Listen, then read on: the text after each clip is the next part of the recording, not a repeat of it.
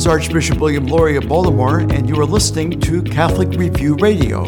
Catholic Review Radio is a weekly radio program and podcast hosted by Catholic Review Media, the news operation of the Archdiocese of Baltimore. We are grateful to our Catholic partners for the opportunity to bring quality Catholic programming to our listeners each week.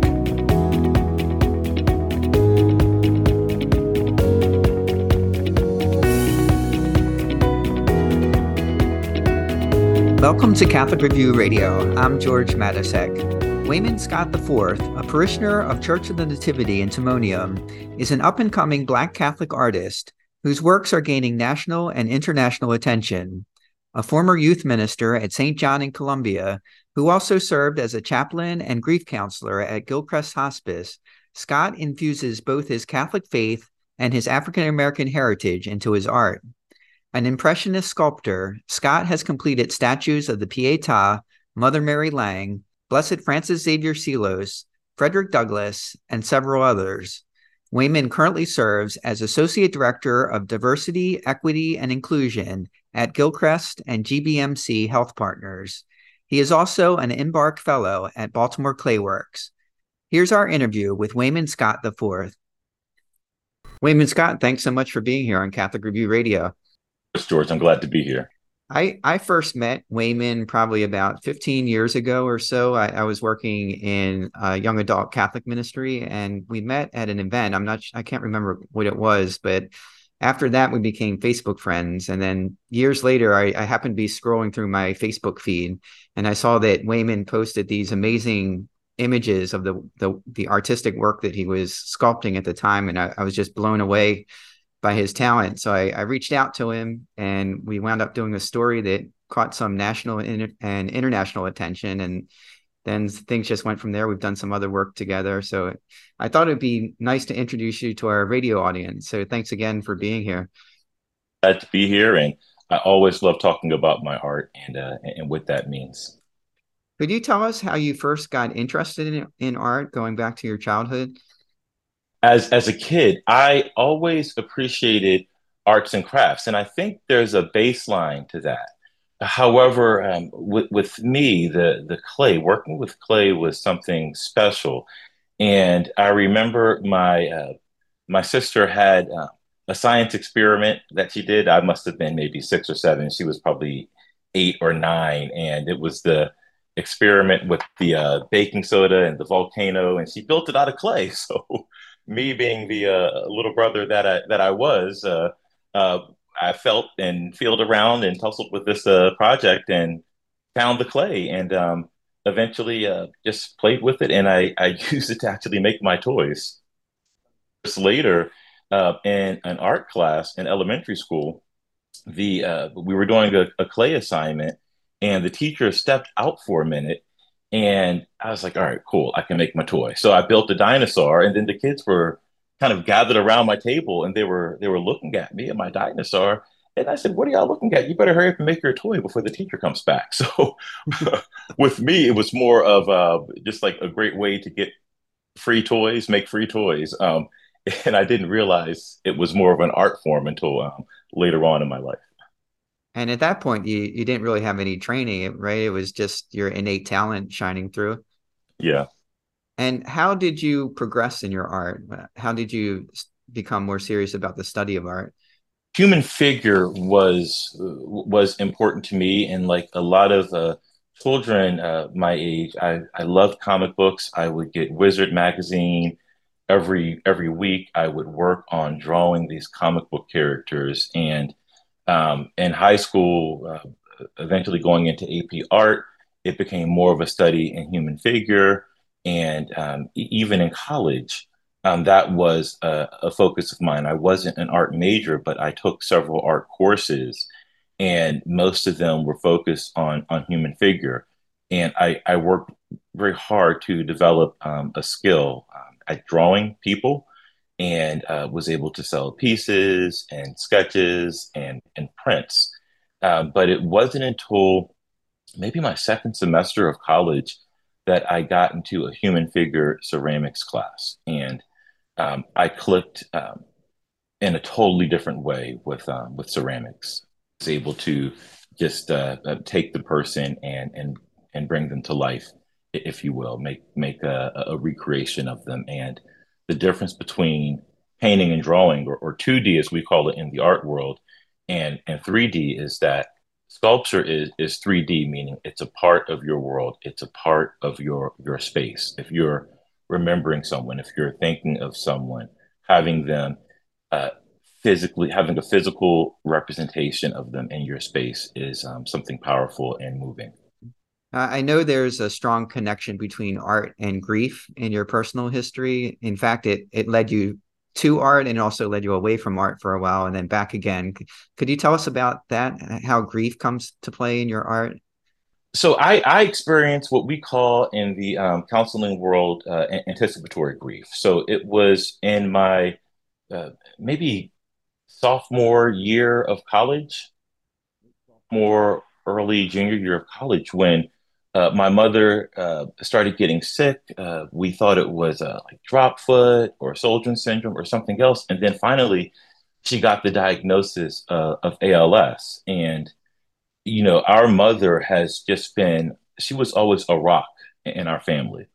And she got that diagnosis around the same time, or started getting sick around the same time that my grandfather died. So these two pillars of our family, uh, we lost one in my grandfather, and then my mother. The deterioration of Lou Gehrig's disease is such graphic thing to watch, where your mind stays intact, stays focused, but your body slowly withers away. And I remember I was coming downstairs. It must have been maybe summertime or a weekend. I was at my parents' house. My mother would love to play the piano. Um, and I remember growing up hearing her play the piano, and I saw her sitting at the piano just in tears and crying because she couldn't play the keys anymore, and that part of her life was over. And up to that point, before my mother got sick and had to leave work, um, I was fortunate. I was lucky. I didn't know how lucky I was, because I didn't have to worry about a lot of student loans. I didn't have to, foot the bill for college. But then when my mom got sick and she wasn't able to work, and the cost of supporting her, that net that I had was gone, and I really had to focus on the essentials. So I stepped away from visual art and focus on mainly my degree, some student activities. And I've worked so many different jobs in college to pay for my education. I didn't, take out a lot of student debt, but I worked as a janitor. I worked at Heckinger's. I worked at the highs. I worked at the mall, and just everything I could to make ends meet. But, when you talk about that hierarchy of needs, at that point, I saw art as a luxury, and especially ceramics. Um, and I, if I did anything, it would have been 2D here and there. I still sold a couple of prints that I did in my youth, but I really stepped away from it. And ceramics, totally. The difference with ceramics is that you can't just up and start sculpting, because you need an infrastructure. George, anybody can take, I can take a paper and some pencils, I can start drawing. But if I want to make ceramics, I need a place to build, I need a place to sculpt, I need a place to dry it out, I need a kiln to bisque fire it in, I need a kiln to glaze fire it. And some of these materials, the cheapest kilns you'll find are still several $1,000s. So without that in my life, it just wasn't something that was available. And the blessing of that, though, I was able to spend time caring for my mother, and I was able to spend time in ministry. I worked at the archdiocese. I was able to take something that was sacred to me, like my faith, and work in that field as my job, as my profession. So we try to take creativity, wherever we go. And for me, that was in youth ministry. And then eventually you actually went into grief ministry for a while, and you're still involved in grief ministry today. into grief ministry, grief counseling, and it was sometime after my mother passed. She died at the very tail end of 2016, I think near New Year's Day, 2016. She passed away, and I continued to pursue my work in chaplaincy and getting accreditation for that. I had worked toward getting certified with the National Association for Catholic Chaplains. I'd gotten married right before my certification interview, which would have taken place in Connecticut. My wife's doctor moved the due date up. So the due date was the same week that I would have gone through the chaplaincy certification. But I eventually was able to work at Gilchrist and serve as a chaplain there, helping families through grief after having lost, my own mother, and the grief being fresh, being able to walk with people as they explore their own journey of end of life, or explore the emotions with the knowledge that their family member is going to experience end of life. And that was a very sacred walk for me. And it was one of my patients in hospice, a gentleman, and he actually encouraged me to go into Clayworks. It was a healing experience and environment for me. So we had this situation where, yes, I was a chaplain and eventually a grief counselor, and I was helping other people heal. But all while I was doing that, I was on my own healing journey and doing it through clay. And that patient really challenged you, didn't he? Could you talk about that? He challenged you to get back into art. Well, I was I was making cake art. I was making these cakes. I would give it to people at our team meeting. If somebody had a new baby or a marriage or a retirement, I would make a cake and theme it and sculpt it. And this patient was somebody who was crafty, artistic himself. So as a chaplain, we do whatever we can to connect with people. And we call this use of self. So I showed him some of my own cake art, and he got really excited about it and inquired about, do you sculpt? And I mentioned, well, years ago I did, and I was thinking about this place called Clayworks. He's like, I know Clayworks. What are you doing, man? Get in Clayworks, man. You better get some work done in that, man. So when a man who is facing end of life makes such a passionate suggestion, you tend to listen to it, George. You tend to listen to their words. Well, our guest today is Wayman Scott IV. He is a parishioner of Church of the Nativity in Timonium, a Catholic artist, and he's based at Baltimore Clayworks. We're going to take a little break, and when we come back, we'll continue our conversation. I'm George Matysek. You're listening to Catholic Review Radio. We'll be back in a moment.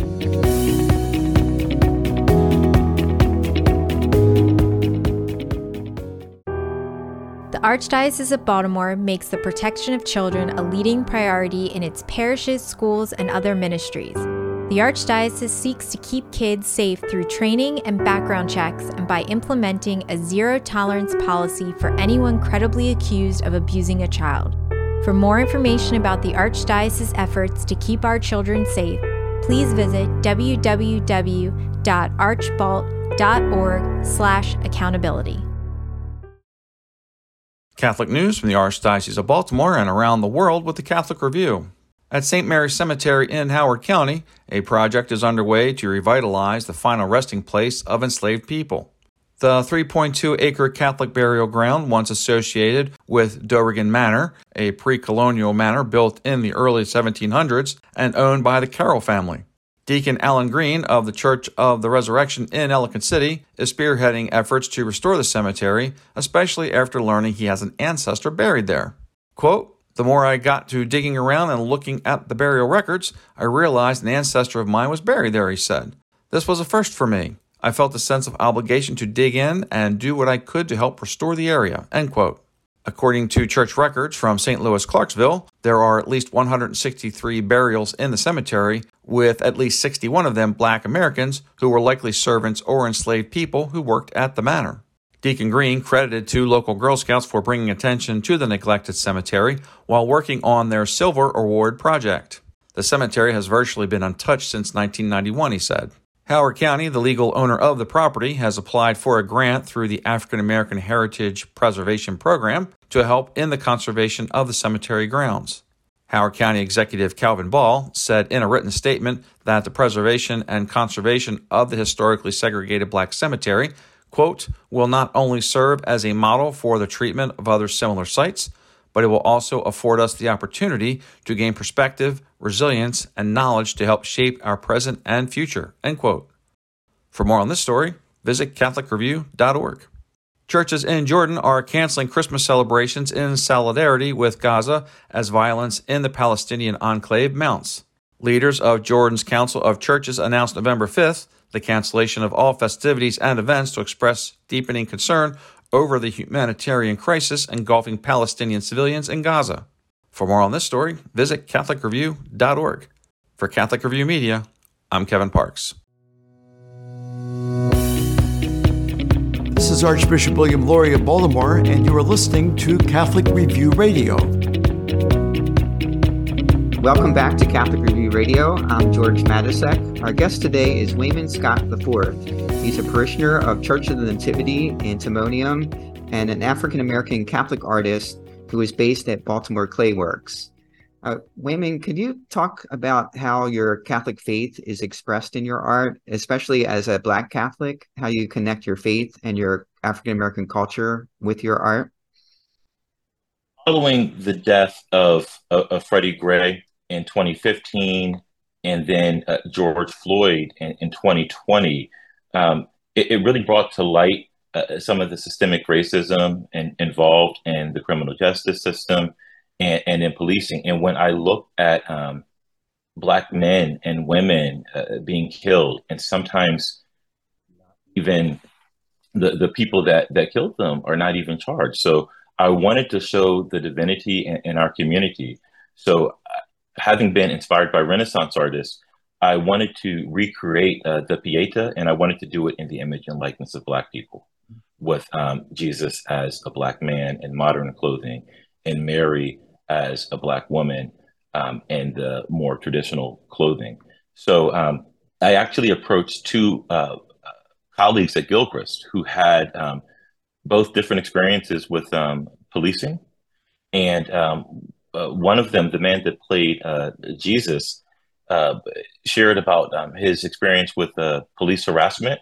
And the woman that played Mary has two brothers that are police officers, right? So you have both of these people who have radically different experiences with police, but they both support the movement for Black lives. And as an artist, the work that I do, I can uphold the sanctity of life.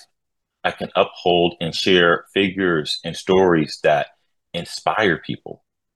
Being able to sculpt someone like Mother Mary Lang, a hero and soon to be saint, is an honor because it sheds light on the journey of Black Catholics, and then how the church has impacted the Black community by having a Catholic school, by having one of the oldest Catholic schools in the country founded right here in Maryland.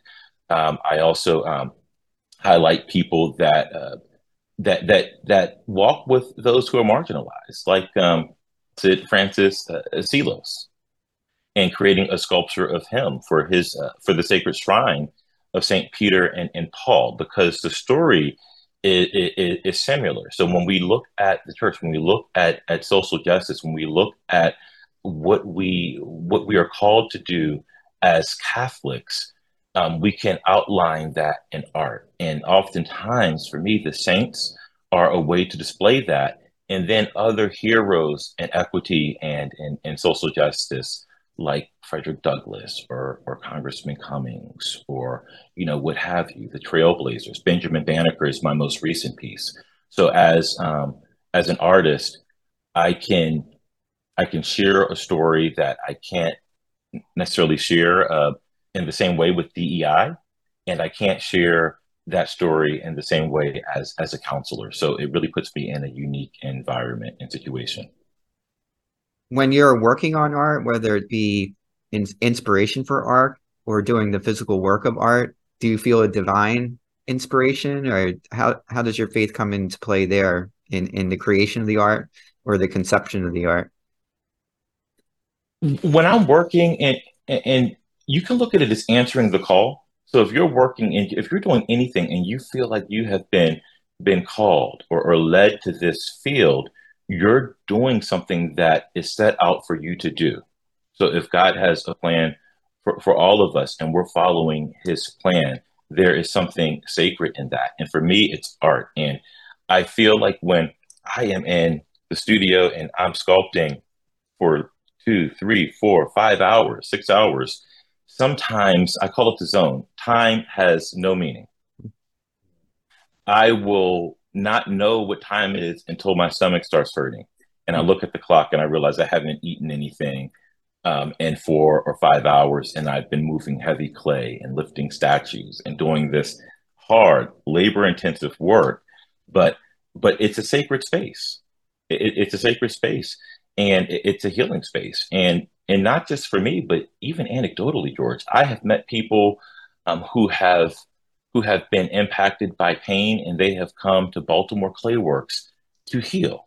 And one of my very first classes at Baltimore Clayworks, a young woman was in the class, and we each had a project we were making, and she was making this beautiful, gorgeous turtle-shaped vessel. And at the end of one of the classes, we stayed late. We were cleaning up, and she told me about what this was for and who it was for. It was for her son, who was killed, and she was making an urn for his ashes. And it sounds, this might sound, dark or painful to share, but it's important because to her, it was a healing, and to her, it was a safe space. Another person I know that was involved in the Capitol Gazette, was a survivor in the Capitol Gazette mass shooting in Annapolis. She came to Clayworks and she used it as the space of healing. So time and time again, I have seen art heal. And even as a counselor and serving through Gilchrist at a city school, I incorporated art. I incorporated sculpture. I incorporated clay because that allowed young people to have a tactical sensation, and it provided them an opportunity to express their words in a way they otherwise might not have been able to do. What are some of the projects you're working on now? Now I am working on a decorative cane head series. So it's something new. Typically, when you think about my work, you think of these giant life-size pieces, but an actual head is something that's smaller. It's more accessible. It's something people can take out and about. And price-wise, it's something that is more accessible.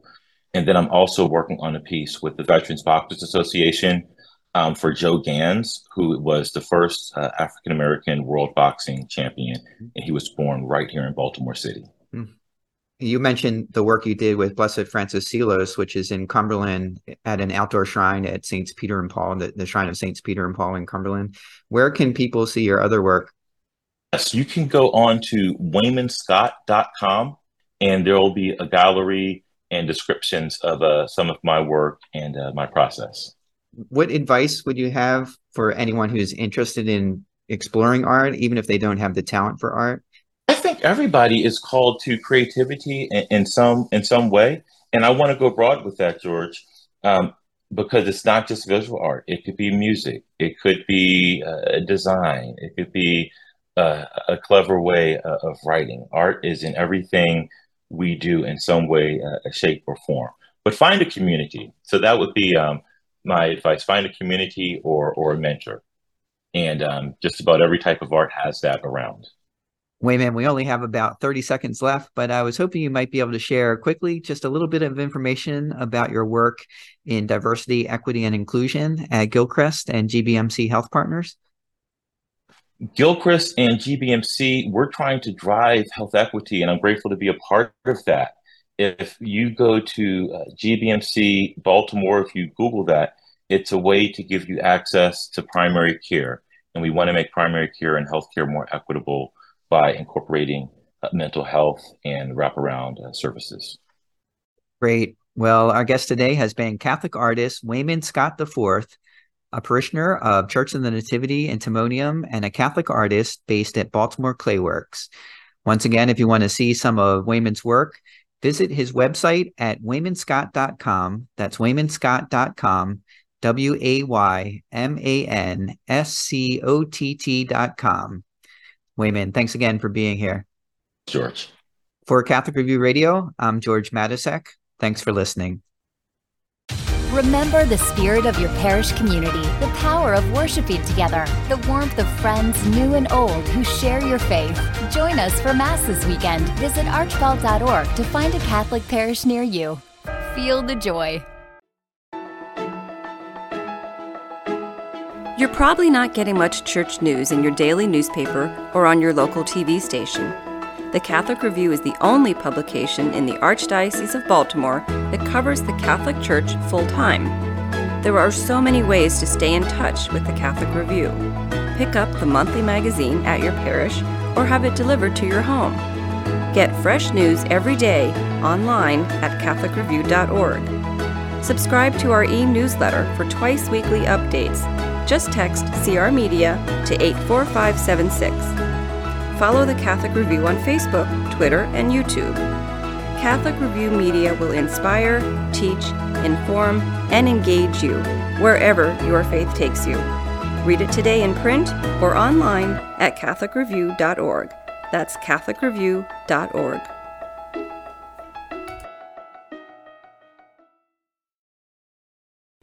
Tune in to Catholic Review Radio next week. Available on WMET 1160 AM and 103.1 FM. Also, WSJF 92.7 FM in the Sykesville area and WVTO 92.7 FM in Baltimore City. Check us out on SoundCloud or your favorite podcast app. Thank you for joining us for this edition of Catholic Review Radio. As we prepare for the week ahead, let us do so in prayer together as one community of faith. Our Father, who art in heaven, hallowed be thy name. Thy kingdom come, thy will be done, on earth as it is in heaven. Give us this day our daily bread, and forgive us our trespasses, as we forgive those who trespass against us. Lead us not into temptation, but deliver us from evil. Let us also ask the blessing and intercession of our Blessed Mother as we pray, Hail Mary, full of grace, the Lord is with thee. Blessed art thou among women, and blessed is the fruit of thy womb, Jesus. Holy Mary, Mother of God, pray for us sinners now and at the hour of our death. Amen. May Almighty God bless us and keep us always in his love.